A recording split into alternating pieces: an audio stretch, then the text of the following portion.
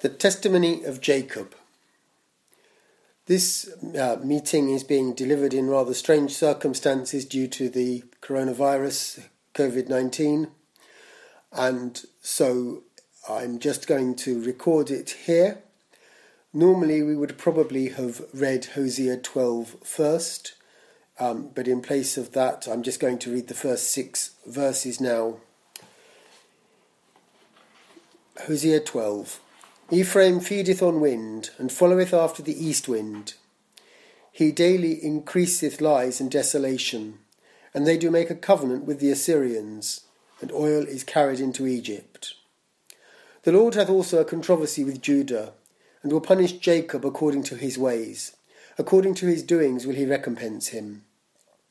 He took his brother by the heel in the womb, and by his strength he had power with God. Yea, he had power over the angel and prevailed. He wept and made supplication unto him. He found him in Bethel, and there he spake with us. Even the Lord God of hosts, the Lord is his memorial. Therefore turn thou to thy God. Keep mercy and judgment, and wait on thy God continually. The title of the series is By the Mouth of All the Prophets. Back in January I asked at school what a prophet was, and I got the perhaps rather surprising answer that the prophets were those that spoke of the coming of Jesus. As I'd been thinking about Jonah at the time, that was a rather surprising answer because Jonah doesn't really testify of Jesus at all. And then I came to the meeting here and realised that actually Jesus speaks very specifically that the life of Jonah was itself a testimony of him. And so as we look into the testimony of Jacob, we shall look at some of the types of his life as they speak to us of our Lord. We shall then think more specifically about his prophecy, and then we shall think of the witness of the other prophets regarding Jacob. Jacob, the name means one who catches the heel. That's literally what supplants means, and we've seen that that was the case as he was born. The English word supplant comes from the Latin to stand in the place of, and the planter is the sole of the foot, so very similar meaning. The passage that we have read is extraordinary. We read in verse 3 that by his strength he had power with God. That literally means he prevailed as a prince. And then in verse 4, yea, he had power over the angel. A different word this time, meaning to vanquish or to rule. And then, and prevailed. So he had ability and overcame. 3 different terms. By his strength he had power with God. Yea, he had power over the angel and prevailed. These are terms that we would never think of using about a man, and yet God uses them through his prophet Hosea to speak of this extraordinary man. And it starts with an extraordinary birth. We read that Rachel was barren, so Rebecca was barren, and Isaac prayed, and that was the means of this double birth. It reminds us of the birth of John the Baptist, the precursor of Christ, via Elizabeth. But also there in Luke 1, as the angel came to announce to Mary an even more remarkable birth. The message is given, "Behold, thou shalt conceive in thy womb, and bring forth a son, and shalt call his name Jesus. He shall be great, and shall be called the Son of the Highest. And the Lord God shall give unto him the throne of his father David, and he shall reign over the house of Jacob for ever, and of his kingdom there shall be no end."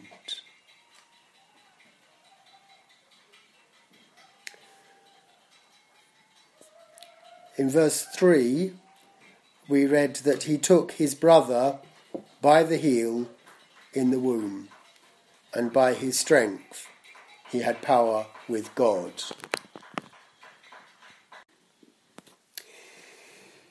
So, this supplanting is seen too in the matter of the birthright. You'll remember that when Jacob sod pottage, we read, and Esau came from the field, and he was faint. And Esau said to Jacob, "Feed me, I pray thee, with that same red pottage, for I am faint."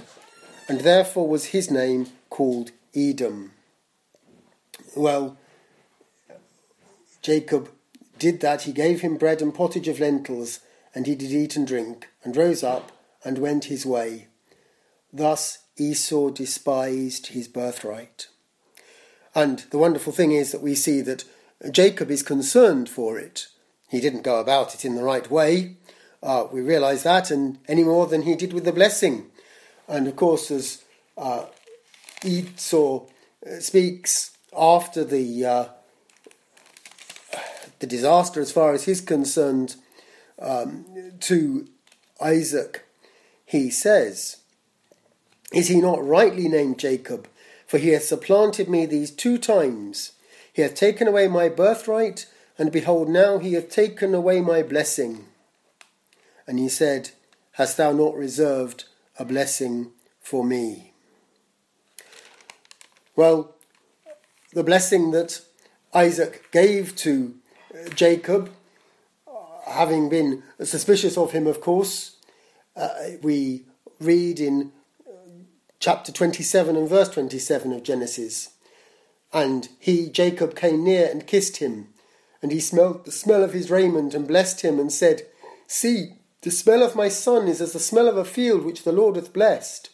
Therefore God give thee of the dew of heaven, and the fatness of the earth, and plenty of corn and wine. Let people serve thee, and nations bow down to thee.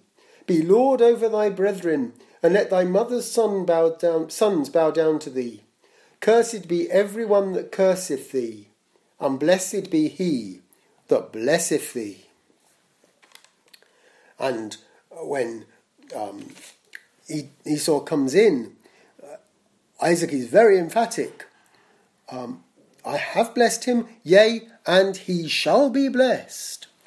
And this blessing, the goodness of it, and the fact that there are going to be those that stand firm for it, prefigures the coming of Christ and the blessings that will be upon him. We see too, Obadiah reinforces these things as he speaks much later about Edom and what's been going on, and he says there in verse 17, "But upon Mount Zion shall be deliverance, and there shall be holiness, and the house of Jacob shall possess their possessions, and the house of Jacob shall be as a fire, and of the house of Joseph a flame, and the house of Esau for stubble, and they shall kindle in them and devour them, and there shall not be any remaining of the house of Esau, for the Lord hath spoken it. And they of the south shall possess the mount of Esau, and they of the plain the Philistines, and they shall possess the fields of Ephraim and the fields of Samaria, and Benjamin shall possess Gilead." So we see that ultimately Edom, Esau, was defeated. coming back to Jacob as a type, we see God's blessing upon him. We find this at Bethel, and we know that he lay down to sleep, and as he did so we read that he dreamed, and behold, a ladder set up on the earth, and the top of it reached to heaven, and behold, the angels of God ascending and descending on it. Very unusual there, ascending and descending from the earth to the heaven. And behold, the Lord stood above it and said, I am the Lord God of Abraham thy father, and the God of Isaac. The land whereon thou liest, to thee will I give it, and to thy seed. And thy seed shall be as the dust of the earth. And thou shalt spread abroad to the west, and to the east, and to the north, and to the south. And in thee and in thy seed shall all the families of the earth be blessed. And behold, I am with thee, and will keep thee in all places whither thou goest, and will bring thee again into this land. For I will not leave thee, until I have done that which I have spoken to thee of. As he says this, of course, God is renewing the covenant, the promise that he gave to Abraham way back in chapter 12, and it's perhaps significant that it was near here, having Bethel on the west and Hai on the east, that there Abraham builded an altar unto the Lord and called upon the name of the Lord. It wasn't the first altar, it was the first time we read of him calling upon the name of the Lord.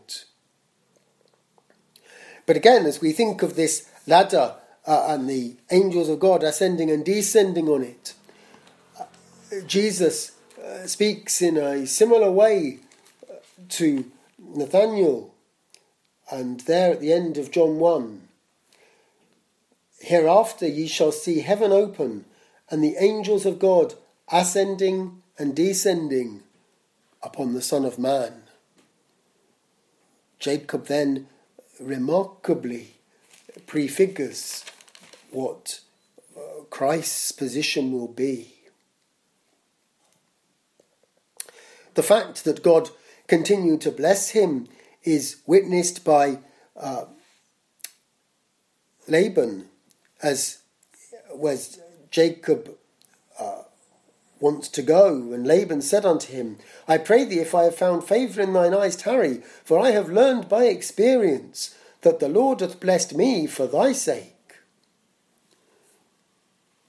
We know, of course, that Laban was just as good at tricking people as Jacob was. And ultimately we find that the Lord said unto Jacob, return unto the land of thy fathers and to thy kindred, and I will be with thee. And then at the end of that 31st chapter, we have that setting up of Mizpah. And Laban said to Jacob, behold this heap, and behold this pillar which I have cast betwixt me and thee. This heap be witness, and this pillar be witness, that I will not pass over this heap to thee, and that thou shalt not pass over this heap and this pillar unto me for harm. The God of Abraham and the God of Nahor, the God of their father, judge betwixt us. And Jacob sware by the fear of his father Isaac. Now, that verse seems very solemn to me. When was Jacob's conversion? We read in Hosea, we read earlier, that he found him in Bethel, and there he spake with us. And many would place that conversion on that occasion as he set up the stone and saw that wonderful vision. But it seems to me very significant that we have him there swearing by the fear of Isaac. And at the end of chapter 28, the words are very solemn, really. Jacob awaked out of his sleep, and he said, "Surely the Lord is in this place, and I knew it not." And he was afraid and said, "How dreadful is this place! This is none other but the house of God, and this is the gate of heaven." And Jacob rose up early in the morning, and took the stone that he had put for his pillows, and set it up for a pillar, and poured oil upon the top of it. And he called the name of that place Bethel, the house of God. But the name of that city was called Luz at the first. And Jacob vowed a vow, saying, If God will be with me, and will keep me in this way that I go, and keep me, and will give me bread to eat, and raiment to put on, so that I come again to my father's house in peace, then shall the Lord be my God. And this stone which I have set for a pillar shall be God's house, and of all that thou shalt give me, I will surely give the 10th unto thee. Those are very solemn words. And if we look carefully at verse 4 in Hosea, the order, I think, is significant. Yea, he had power over the angel and prevailed. He wept and made supplication unto him. He found him in Bethel, and there he spake with us. And it seems to me that we're moving on a bit now, but in chapter 35 of Genesis, and God said unto Jacob, Arise, go up to Bethel and dwell there, and make there an altar unto God, that appeared unto thee when thou fleddest from the face of Esau thy brother. And he built there an altar, and called the place El Bethel, because there God appeared unto him when he fled from the face of his brother.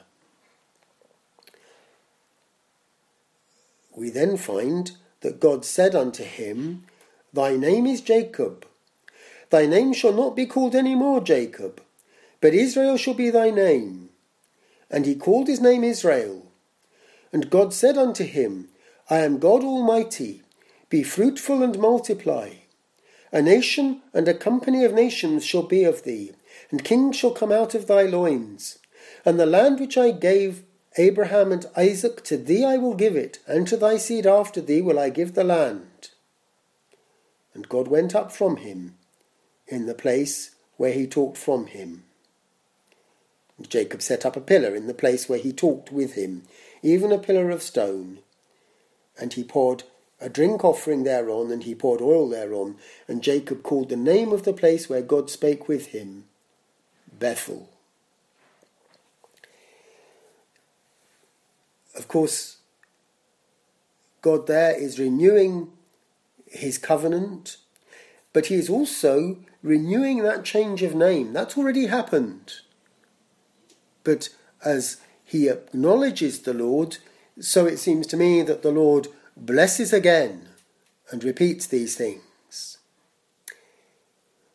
We might, in passing, note that the fact that God is blessing does not mean that everything is wonderful and goes smoothly.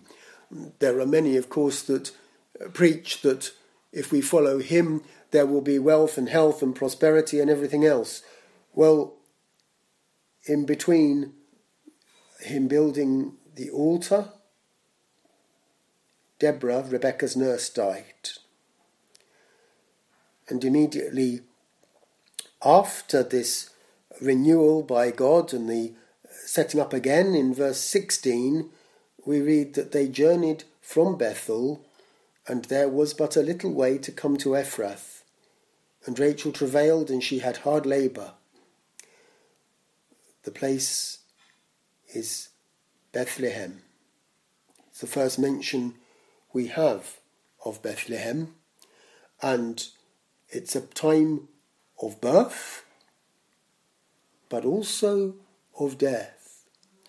And of course it prefigures a much more wonderful birth that will come. But that was also solemnly accompanied by death. Well, we need to go back now to that power, that struggle with the angel. Verse 4 of Hosea, yea, he had power over the angel and prevailed. He wept and made supplication unto him. That takes place in chapter 32. But beforehand we need to note that God appears in a remarkable way yet again. Jacob went on his way, and the angels of God met him. And when Jacob saw them, he said, this is the God's host. And he called the name of that place Mahanaim. We read frequently, and we do in verse 5, the Lord God of hosts. But there, Jacob is privileged again to see that host.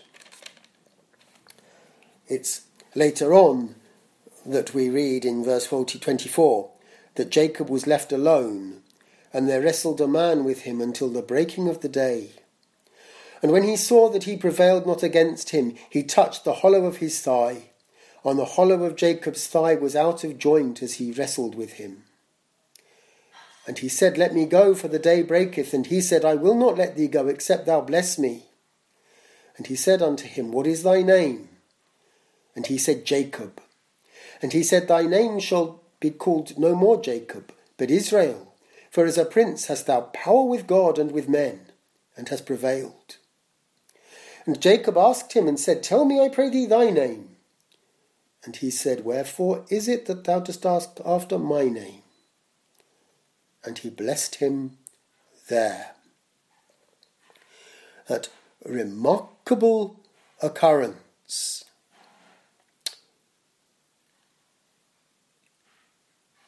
By his strength he had power with God. Yea, he had power over the angel and prevailed. However, although there was that tremendous standing and wrestling, it has been put to me that when we get to verse 25, after the thigh has been put out of joint, Jacob is hanging on to the angel not out of strength but out of weakness. And it reminds us that Paul says that when I am weak, then am I strong. We remember too that as he faced that agony of prayer, that there came an angel and strengthened the Lord Jesus Christ. The angel was needed to strengthen Jacob.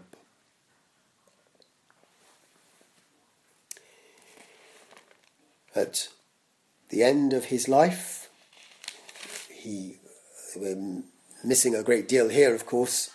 In chapter 46, we find that Jacob is called to go down to Egypt. Joseph is already there, the rest of the family have come back, and Israel took his journey with all that he had and came to Beersheba and offered sacrifices unto the God of his father Isaac. And God spake unto Israel in the visions of the night and said, Jacob, Jacob.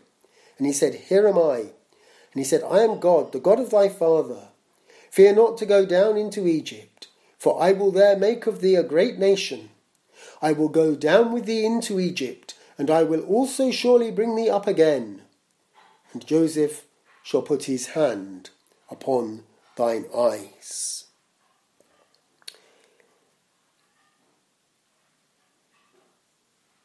We find, don't we, out of Egypt have I called my son. And Christ too had to go down into Egypt and come back again. Just before we come to the end of this section, though, we need to see that there are some solemn weaknesses in Jacob's character. we find, of course, and it's perhaps understandable to some extent, the difficulties that he was going through. But as he's lost Joseph, Simeon is now in the prison in Egypt. The others want to take back Benjamin, and he says, all these things are against me. We know that those that God has called, all things work together for good, and ultimately, of course, Jacob proved that. We see too that as they talk about it, his old tricks and schemes continue. They are to take a present, a little balm, a little honey, spices and myrrh, nuts and almonds, and take double money to buy their way back into the favour of this strange Egyptian, who, of course, we know to have been Joseph. We see that too, don't we? As he goes to meet Esau before that wrestling with the angels, he makes his plan, he divides up the company, everything is all sorted out, and then he goes to God. I contrast that with the Lord. That battle of Gethsemane is there, but he is concerned to do the Lord's will. Thy will, not mine.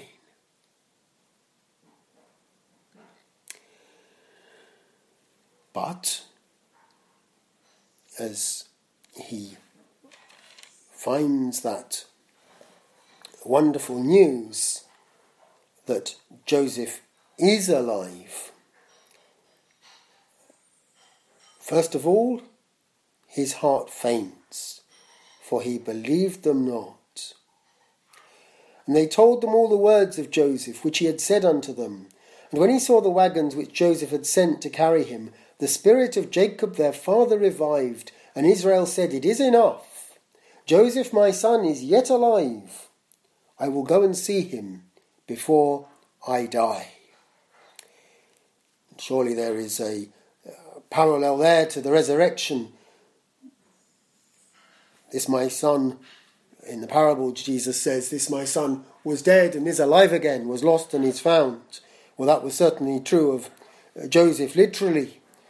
But at the resurrection of Christ, there were those that did not believe, could not believe, until eventually Christ appeared unto them.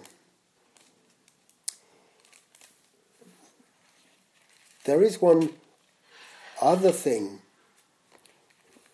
before that return, or at that return to Bethel. In chapter 35 of Genesis we read, Then Jacob said unto his household and to all that were with him, Put away the strange gods that were among you, and be clean, and change your garments, and let us arise and go up to Bethel.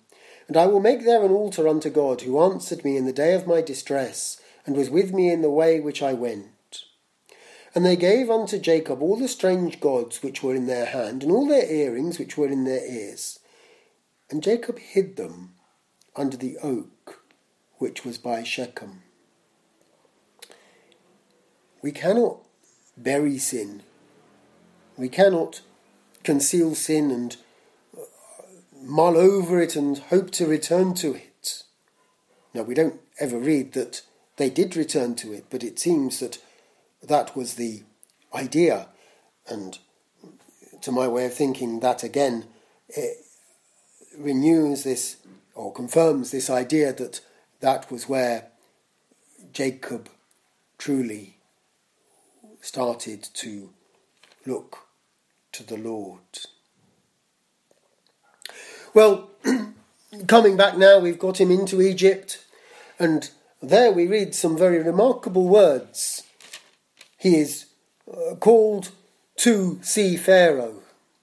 And Joseph brought in Jacob his father and set him before Pharaoh, and Jacob blessed Pharaoh. And Pharaoh said unto Jacob, How old art thou? And Jacob said unto Pharaoh, The days of the years of my pilgrimage are 130 years. Few and evil have been the days and years of my life been, and have not yet attained unto the days of the years of the life of my fathers in the days of their pilgrimage. And Jacob blessed Pharaoh, and went out from before Pharaoh. As far as the Egyptians were concerned, as far as Pharaoh was concerned, he was a god. Jacob, this old man, comes and he twice blesses Pharaoh.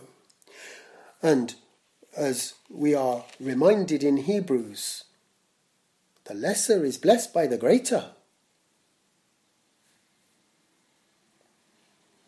Again, there is only one who can truly bless, and that is the Lord.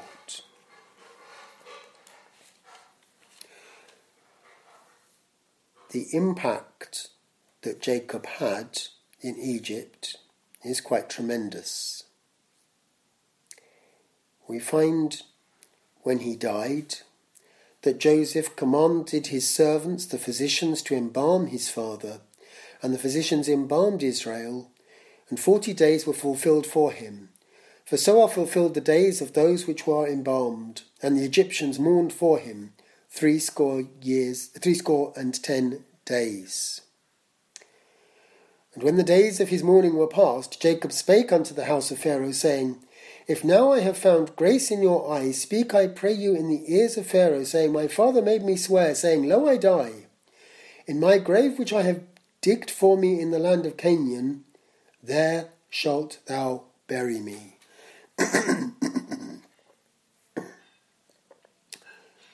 And so that's what happened. Joseph went up to bury his father, and with him went up all the servants of Pharaoh, the elders of his house, and all the elders of the land of Egypt, and all the house of Joseph and his brethren, and his father's house. Only their little ones and their flocks and their herds they left in the land of Goshen. And there went up with him both chariots and horsemen, and it was a very great company. Indeed, we find in verse 11, when the inhabitants of the land, the Canaanites, saw the mourning in the floor of Atad, they said, This is a grievous mourning to the Egyptians. Wherefore the name of it is called Abel Mizraim, which is beyond Jordan. And his sons did unto him according as he commanded them. Abel Mizraim. Mizraim is the Hebrew for Egypt. It is the only time we find it in our Bibles is back in that table of nations. But Mizraim there is found. But as we think of this burial, we think of the burial of our Lord. And as we think of that sorrow, we find those that smote their breasts as they saw these things that were done. And the centurion said, Truly this is a righteous man, or elsewhere, this is the Son of God. The second section concerns the prophecies of Jacob. We find these as the blessings that he spake towards the end of his life, and we find them in Genesis 48 and 49. First of all, chapter 48, It came to pass after these things that one told Joseph, Behold, thy father is sick. And he took with him his 2 sons, Manasseh and Ephraim. And one told Jacob and said, Behold, thy son Joseph cometh unto thee. And Israel strengthened himself, and sat upon the bed. And Jacob said unto Joseph, God Almighty appeared unto me at Luz in the land of Canaan, and blessed me, and said unto me, Behold, I will make thee fruitful, and multiply thee, and I will make of thee a multitude of people, and I will give this land to thy seed after thee, for an everlasting possession. And now thy 2 sons, Ephraim and Manasseh, which were born unto thee in the land of Egypt, before I came unto thee into Egypt, are mine. As Reuben and Simeon, they shall be mine. And thy issue, which thou begettest after them, shall be thine, and shall be called after the name of their brethren in their inheritance.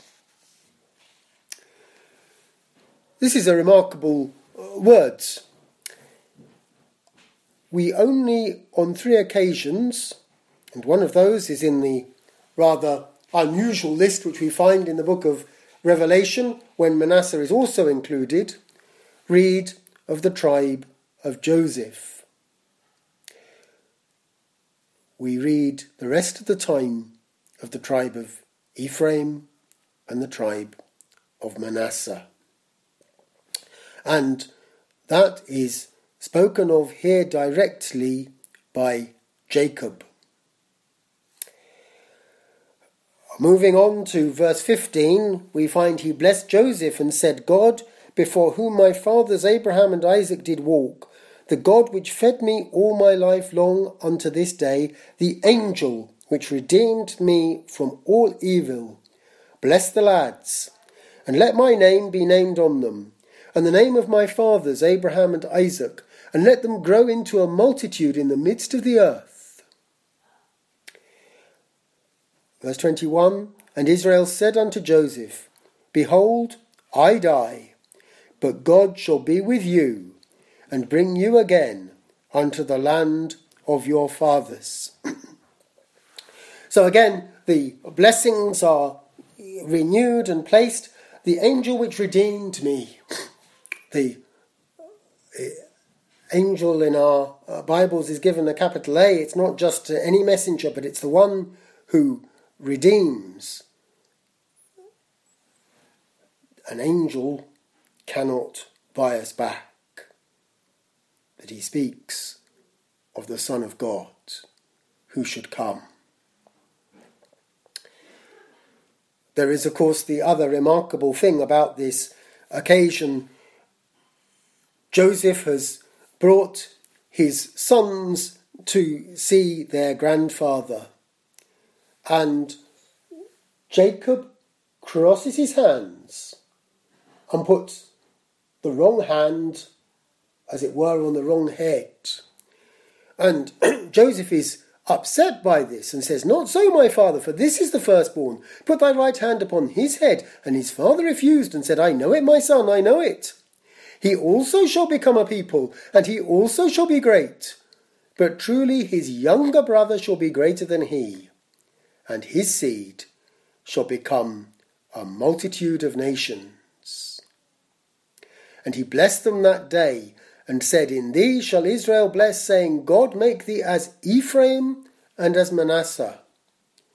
And he set Ephraim before Manasseh. And that, of course, is the order in which we usually read of them through the scriptures, that precedence being set here by Jacob. Some years back, quite a few years back, we actually went through the blessing of Jacob to each of the sons. We're only going to look at 2 of those tonight. But first of all, and most significantly, the blessing of Judah. Chapter 49 and verse 8. Judah, thou art he whom thy brethren shall praise. Thy hand shall be in the neck of thine enemies. Thy father's children shall bow down before thee. Judah, of course, means praise.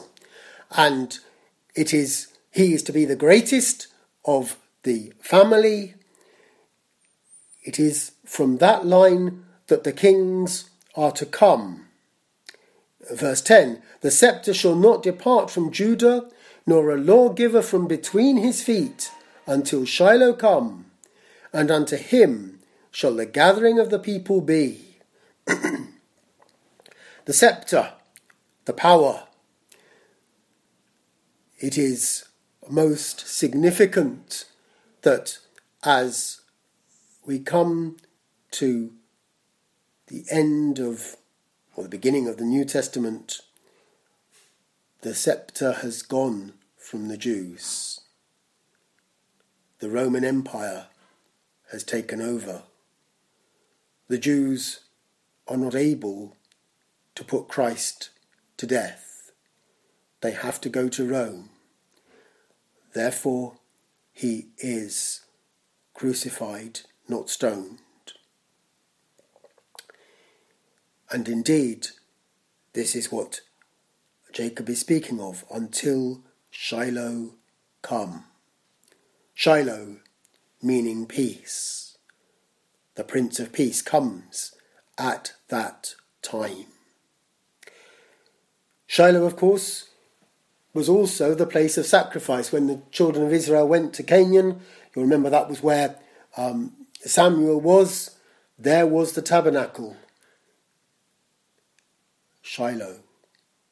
It is as the Messiah was sacrificed that redemption of which Jacob has spoken took place.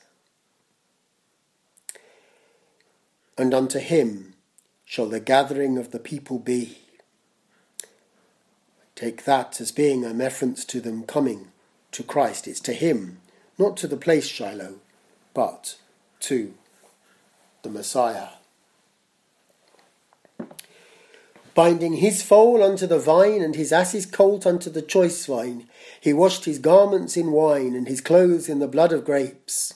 His eyes shall be red with wine, and his teeth white with milk. As we think of these things, surely it reminds us of what is popularly known as Palm Sunday, when Christ went on that ass's colt to Jerusalem, there to take part in the various events culminating in the Last Supper, the grapes, signifying his blood that was to take place, his death on the following day. Also, we've omitted verse 9. Judah is a lion's whelp. From the prey, my son, thou art gone up. He stooped down, he couched as a lion, and as an old lion. Who shall rouse him up? The lion is, of course, a royal beast. And we have here a picture of Judah growing up. He starts off as a lion's whelp, a cub. Then he becomes a greater lion, and then not so much an old lion as a mature lion, literally a lioness. Who shall rouse him up? None is able to stand before him. Nobody is going to attack this one. He is Lord of all. But that speaks very much, doesn't it, of one who is Lord of all. And as we think to those words where John looks to see the Lion of the tribe of Judah, and there in Revelation 5 we find that he looked, and behold, a lamb as it had been slain. The Lion of the tribe of Judah is the sacrificed Lord, the King of Kings and Lord of Lords. And so the cry goes up before the throne, those who are gathered around him. The voice of many angels, and the number of them was 10,000 times 10,000 and thousands of thousands, saying with a loud voice, Worthy is the Lamb that was slain, to receive power and riches and wisdom and strength and honour and glory and blessing. So it goes on. Judah's blessing before the throne. The throne of the King of Kings. But then we also want us to turn to Joseph's blessing. Verse 22 of Genesis 49. Joseph is a fruitful bough, even a fruitful bough by a well, whose branches run over the wall. We have here a picture, in a sense, that's replicated in Psalm 1. The righteous man is one whose roots are fed. It's surely significant that it's by Jacob's well in Sychar that Jesus speaks of giving the water of life, that water that will flow up forevermore. It's what we need to drink and to live with. But as we were saying earlier, this blessing doesn't come unalloyed, shall we say. The archers have sorely grieved him and shot at him and hated him. There is much opposition, but they can only get to the branches that are over the wall. God is protecting him. The root is protected. And whilst we face persecution as those that are the Lord's children, there is a limit to what they can do. And again, we are warned of this, aren't we? Jesus says, if they have persecuted me, they will also persecute you.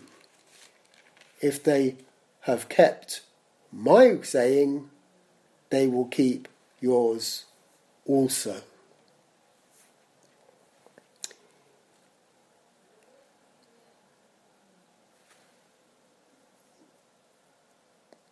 Going back to Joseph, but his bow abode in strength, and the arms of his hands were made strong by the hands of the mighty God of Jacob.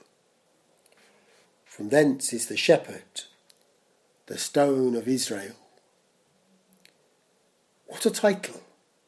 The mighty God of Jacob. But it's from him comes the shepherd, the good shepherd, the one that giveth his life for the sheep. The stone of Israel.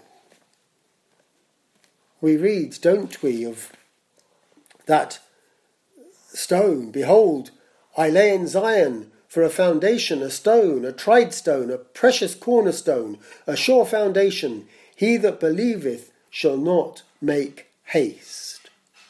And we know that's referred to many times in the New Testament as speaking directly of Christ. But here it is, in Jacob's words. Verse 25, even by the God of thy father who will help thee, and by the Almighty who shall bless thee with the blessings of heaven above, blessings of the deep that lieth under, blessings of the breasts and of the womb. The blessings of thy father have prevailed above the blessings of my progenitors unto the utmost bound of the everlasting hills. They shall be on the head of Joseph and on the crown of the head of him that was separate from his brethren. There is to be a separation of those that follow the Lord, as there was with Joseph. And yet, ultimately, there will be a crown, a great blessing to all those who know the God of Abraham, of Isaac, and of Jacob, to those who are redeemed.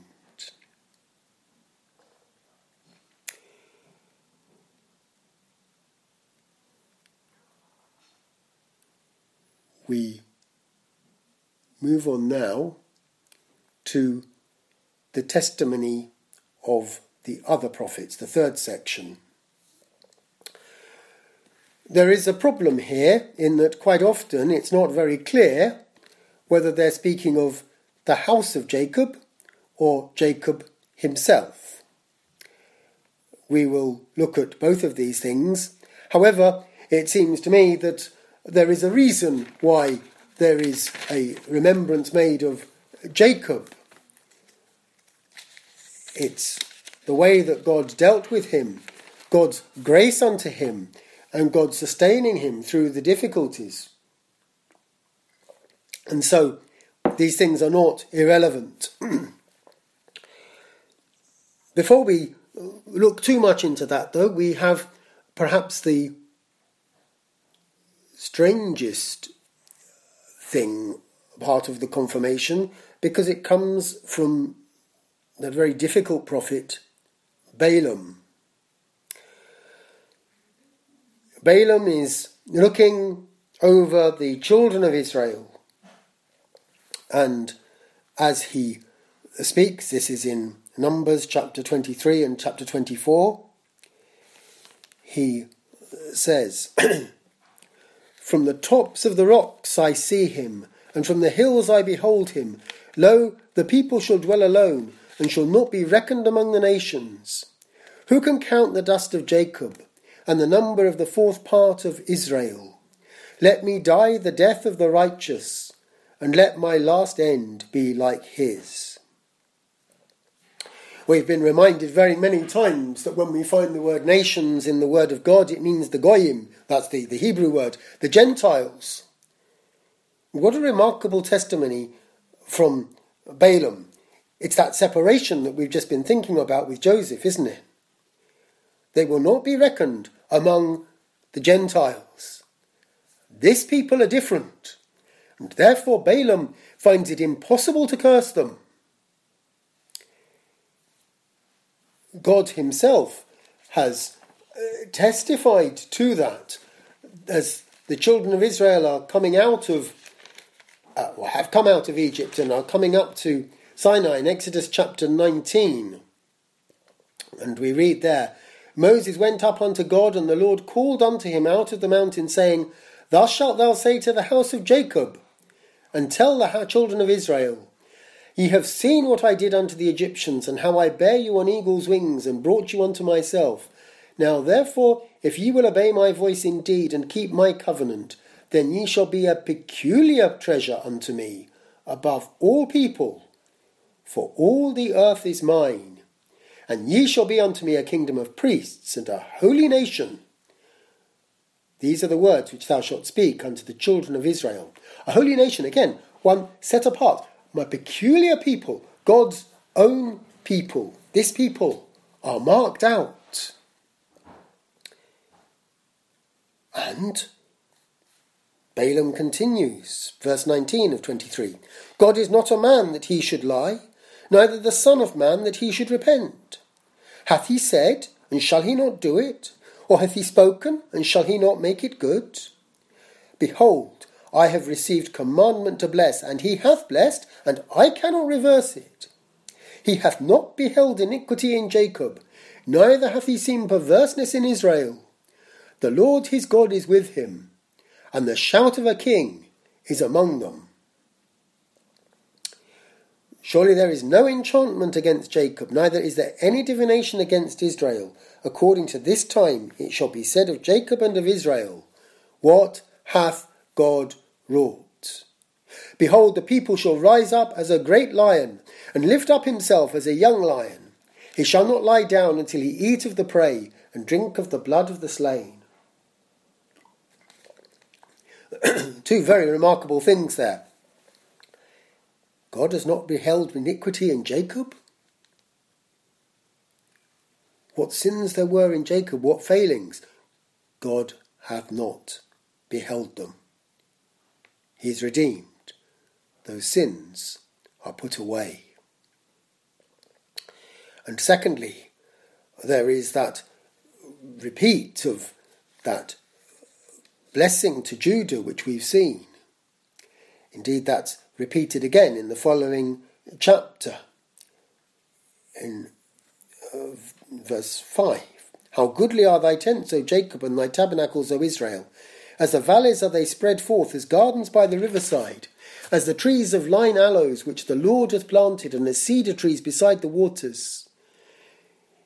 It speaks, it echoes that word of Joseph. And then, as he carries on, God hath brought him forth out of Egypt. He hath, as it were, the strength of a unicorn. He shall eat up the nations, his enemies, and shall break their bones, and pierce them through with his arrows. He couched, he lay down as a lion, and as a great lion. Who shall stir him up? Blessed is he that blesseth thee, and cursed is he that curseth thee. That covenant blessing yet again. And then most remarkably, verse 17, I shall see him but not now. I shall behold him but not nigh. There shall come a star out of Jacob, and a sceptre shall rise out of Israel, and shall smite the corners of Moab, and destroy all the children of Seth. And Edom shall be a possession, Seir also shall be a possession for his enemies, and Israel shall do valiantly. Out of Jacob shall come he that shall have dominion, and shall destroy him that remaineth of the city. And again we see this blessing of the Lord coming, the Lord Jesus Christ, out of Jacob, out of Judah. It's confirmed to us too, of course, as Moses comes to the end of his life, and having blessed the various tribes, he says in chapter 33 of Deuteronomy and 26, there is none like unto the God of Jeshurun, who rideth upon the heaven in thy help, and in his excellency in the sky. The eternal God is thy refuge, and underneath are the everlasting arms. And he shall thrust out the enemy from before thee, and shall say, destroy them. Israel then shall dwell in safety alone. The fountain of Jacob shall be upon the land of corn and wine. Also his heavens shall drop down dew. Happy art thou, O Israel, who is like unto thee, O people saved by the Lord, the shield of thy help, and who is the sword of thy excellency. And thine enemies shall be found liars unto thee, and thou shalt tread upon their high places. There are so many of these very, very well-known text promises which come in the context of being addressed to Jacob. It's as though it underlines, and we must here pause and note that the blessings to Jacob are not different to the blessings of Israel. We cannot distinguish, we cannot separate curses and blessings to be on the church and on the Jews. They are all one.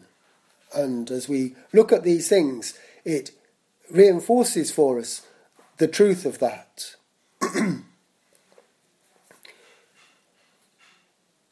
Isaiah, as he speaks, confirms these things.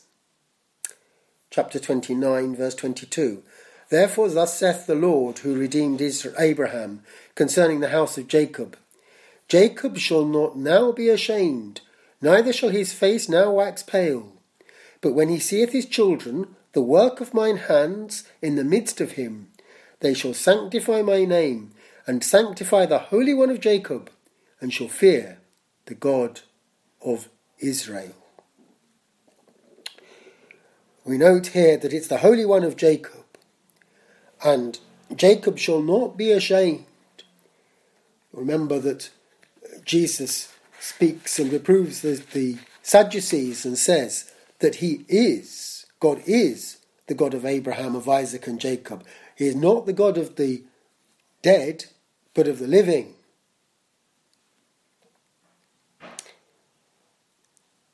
Isaiah 43. But now thus saith the Lord that created thee, O Jacob, and he that formed thee, O Israel. Fear not, for I have redeemed thee. I have called thee by thy name. Thou art mine. When thou passest through the waters, I will be with thee, and through the rivers, they shall not overflow thee. When thou walkest through the fire, thou shalt not be burned, neither shall the flame kindle upon thee. For I am the Lord thy God, the Holy One of Israel thy Saviour. I gave Egypt for thy ransom, Ethiopia and Seba for thee, since thou wast precious in my sight. Thou hast been honourable, and I have loved thee. Therefore will I give men for thee, and people for thy life. Remarkable words to Jacob, to Israel, of God's grace and goodness. And it carries on in the following chapter. Yet now hear, O Jacob my servant, and Israel whom I have chosen. Thus saith the Lord that made thee and formed thee from the womb, which will help thee. Fear not, O Jacob my servant, and thou Jeshurun whom I have chosen. For I will pour water upon him that is thirsty, and floods upon the dry ground. I will pour my spirit upon thy seed, and my blessing upon thine offspring. And they shall spring up as among the grass, as willows by the watercourses. One shall say, I am the Lord's, and another shall call himself by the name of Jacob, and another shall subscribe with his hand unto the Lord, and surname himself by the name of Israel. Thus saith the Lord, the King of Israel, and his Redeemer, the Lord of hosts. I am the first, and I am the last, and beside me there is no God. The one who redeems. And note how there is that underlining again of Jacob's blessings.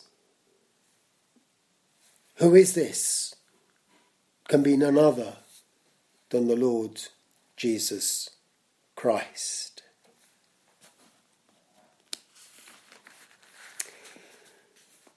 The prophets then confirm Jacob's words. Secondly, we have, especially in the Psalms, repeatedly the expression, the God of Jacob. 24 verse 6, this is the generation of them that seek him, that seek thy face, O Jacob. God there identifies himself so much with Jacob personally that it's just Jacob. Who is this one? The earth is the Lord's, and the fullness thereof. And having spoken of this, we then move on and we speak of, the psalmist speaks, David speaks of the ascension of the Lord Jesus Christ, who is the King of glory, the Lord of hosts. He is the King of glory. He is a refuge. We have that repeated refrain, don't we, in Psalm 46. The Lord of hosts is with us. The God of Jacob is our refuge. He's our refuge and strength. A present help, a very present help in trouble. And that's echoed in Psalm 20. The Lord hear thee in the day of trouble. The name of the God of Jacob defend thee. Likewise in Psalm 84. We start off in the tabernacles of the Lord. And we have then in verse 8, O Lord God of hosts, hear my prayer. Give ear, O God of Jacob. And again it marks a turning point in the psalm as we move on to see the Lord God as a sun and shield, just as he had been with Jacob so long before.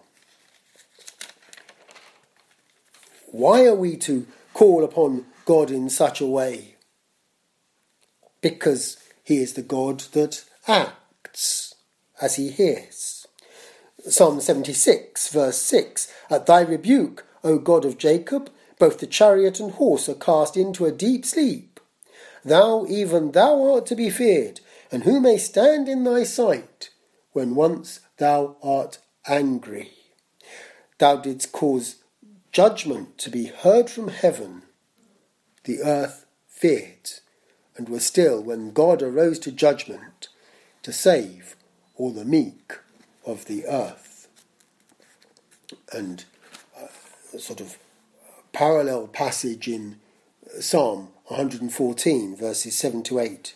Tremble thou, earth, at the presence of the Lord, at the presence of the God of Jacob, which turned the rock into a standing water, the flint into a fountain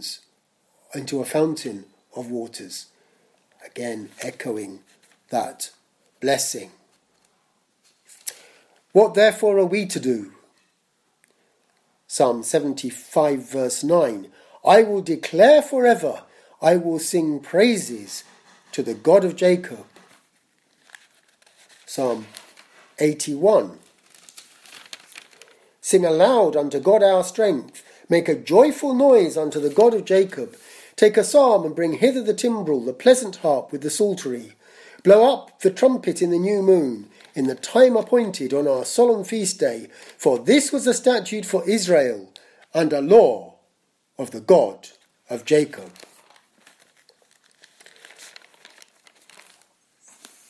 David, in his affliction, vows to God, to the mighty God of Jacob, and says in Psalm 132, Surely I will not come into the tabernacle of my house, nor go up into my bed. I will not give sleep to mine eyes, nor slumber to mine eyelids, until I find out a place for the Lord, and habitation for the mighty God of Jacob. And of course he goes on to, indeed, build that house. We have David's affliction there, and we have Jacob's trouble mentioned by Jeremiah. Chapter 30. Alas, for that day is great, so that none is like it. It is even the time of Jacob's trouble, but he shall be saved out of it. For it shall come to pass in that day, saith the Lord of hosts, that I will break his yoke from off thy neck, and will burst thy bands, and strangers shall no more serve themselves of him, but they shall serve the Lord their God, and David their king, whom I will raise up unto them. And then in the following chapter, similar words. For thus saith the Lord, sing with gladness for Jacob, and shout among the chief of the nations. Publish ye, praise ye, and say, O Lord, save thy people, the remnant of Israel. Behold, I will bring them from the north country, and gather them from the coasts of the earth, and with them the blind and lame, the woman with child, and her that travaileth with child together. A great company shall return thither. That's paralleled also in chapter 46. The third section of this word of the prophets comes from Malachi. It's the burden of the word of the Lord to Israel, and he says, I have loved you, saith the Lord. Yet ye say, Wherein hast thou loved us? Was not Esau Jacob's brother, saith the Lord? Yet I loved Jacob, and I hated Esau, and laid his mountains and his heritage waste for the dragons of the wilderness. It's a very solemn and amazing words to read. And we find that this is an ongoing thing, of course. In the third chapter we read, For I am the Lord, I change not. Therefore ye sons of Jacob are not consumed. God is faithful to his covenant, he is faithful to his word. As Paul speaks of these things in Romans, he underlines it, and we shall read from Romans chapter 9. Not only this, but when Rebekah also had conceived by one, even by our father Isaac, for the children being not yet born, neither having done any good or evil, that the purpose of God according to election might stand, not of works, but of him that calleth, it was said unto her, The elder shall serve the younger. As it is written, Jacob have I loved, but Esau have I hated. What shall we say then? Is there unrighteousness with God? God forbid. For he saith to Moses, I will have mercy on whom I will have mercy, and I will have compassion on him I will have compassion. So then it is not of him that willeth, nor of him that runneth, but of God that showeth mercy. Joseph Irons, a much neglected hymn writer, set these things out in a hymn, as I only know it in our book, the selection of hymns by James Wells. I shall read it in full. The God of heaven maintains his universal throne. In heaven and earth and hell he reigns and makes his wonders known. His counsels and decrees firmer than mountains stand. He will perform whate'er he please, and none can stay his hand.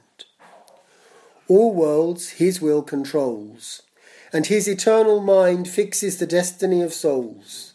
Takes this, leaves that behind. Jacob by grace he saved, nor gives a reason why. But Esau's heart he left depraved, and who shall dare reply? Who shall resist his will, or say, what doest thou? Jehovah is a sovereign still, and all to him must bow. Then let my soul adore my God in all his ways. His sovereignty I can't explore, but I will trust his grace.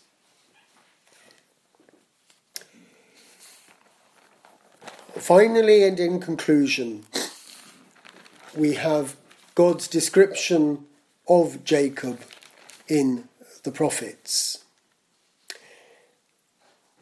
Jacob bought a parcel of land at Shechem, and I'm going to use the letters of Shechem just as a memoir of these things, although we will deal with S at the end, which is, of course, Saviour. So, Saviour. H, help. In Psalm 146 and verse 5, we find, happy is he that hath the God of Jacob for his help, whose hope is in the Lord his God. We've already seen Moses in Deuteronomy refer to the excellency of Jacob. And in Psalm 47, he shall choose our inheritance for us, the excellency of Jacob, whom he loved. He was chosen. Psalm 145. Seek the Lord and his strength. Seek his face evermore. Remember his marvellous works which he hath done, his wonders and the judgments of his mouth. O ye seed of Abraham his servant, ye children of Jacob his chosen. That, of course, could be either, but as we come to verse 23, Israel also came into Egypt, and Jacob sojourned in the land of Ham. He increased his people greatly and made them stronger than their enemies. So that is very definitely a personal reference. Whilst we're in 105, we shall just note verses 8 onwards. He hath remembered his covenant forever, the word which he commanded to 1,000 generations, which covenant he made with Abraham and his oath unto Isaac, and confirmed the same unto Jacob for a law, and to Israel for an everlasting covenant, saying, Unto thee will I give the land of Canaan, the lot of your inheritance, when they were but a few men in number, yea, very few, and strangers in it. Heritage. We move here to Isaiah chapter 58. And in verses 13 and 14, If thou turn away thy foot from the Sabbath, from doing thy pleasure on my holy day, and call the Sabbath a delight, the holy of the Lord honourable, and shalt honour him, not doing thine own ways, nor finding thine own pleasure, nor speaking thine own words, then shalt thou delight thyself in the Lord. And I will cause thee to ride upon the high places of the earth, and feed thee with the heritage of Jacob thy father. For the mouth of the Lord hath spoken it. Then the following chapter 20. And the Redeemer shall come to Zion, and unto them that turn from transgression in Jacob, saith the Lord. As for me, this is my covenant with them, saith the Lord, my spirit that is upon thee, and my words, which I have put in thy mouth, shall not depart out of thy mouth, nor out of the mouth of thy seed, nor out of the mouth of thy seed's seed, saith the Lord, from henceforth and for ever. Ezekiel also speaks in a similar vein. 28 verse 25, Thus saith the Lord God, when I shall have gathered the house of Israel from the people among whom they are scattered, and shall be sanctified in them in the sight of the heathen, then shall they dwell in their land that I have given to my servant Jacob. And they shall dwell safely therein, and shall build houses and plant vineyards. Yea, they shall dwell with confidence when I have executed judgments upon all those that despise them round about them. And they shall know that I am the Lord their God. And the end of Ezekiel 37 speaks again in similar terms of the children of Israel being gathered under David to walk in his ways, and they will dwell in the land that I have given unto Jacob, my servant. Moreover, I will make a covenant of peace with them. It shall be an everlasting covenant with them, and I will place them and multiply them, and will set my sanctuary in the midst of them for evermore. We have there, we've already seen it in Psalm 105, that reference to the everlasting covenant. And in Isaiah 49, God speaks of that again. Verse 5, And now saith the Lord that formed me from the womb to be his servant, to bring Jacob again to him. Though Israel be not gathered, yet shall I be glorious in the eyes of the Lord, and my God shall be my strength. It's very wonderful here that very clearly this is being testified to of Isaiah, and yet as we move on, we find that it's the words that are applied to the Lord Jesus Christ. Verse 8, Thus saith the Lord, In an acceptable time have I heard thee, and in a day of salvation have I helped thee. And I will preserve thee, and give thee for a covenant of the people, to establish the earth, to cause to inherit the desolate heritages.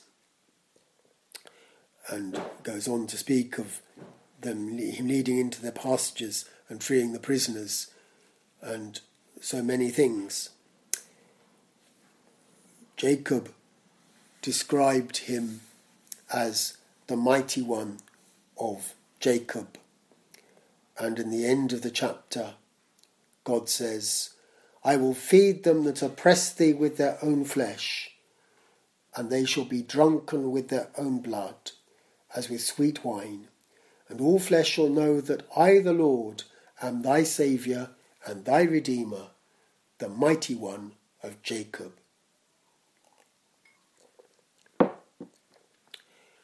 The mighty one, Jacob's help, excellency, chosen, heritage, everlasting covenant, the mighty one of Jacob, but there the Saviour and Redeemer.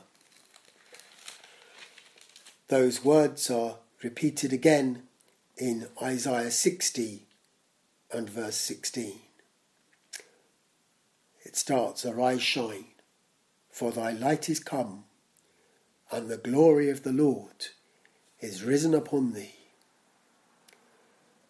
And again is very clearly speaking of the Lord Jesus Christ. And it leads us up into his glory and his kingdom. Isaiah 65, verse 9. And I will bring forth a seed out of Jacob, and out of Judah an inheritor of my mountains, and mine elect shall inherit it, and my servant shall dwell there. Where is this? For behold, I create new heavens and a new earth, and the former shall not be remembered nor come into mind. But be ye glad and rejoice for ever in that which I create. For behold, I create Jerusalem, a rejoicing, and her people, a joy.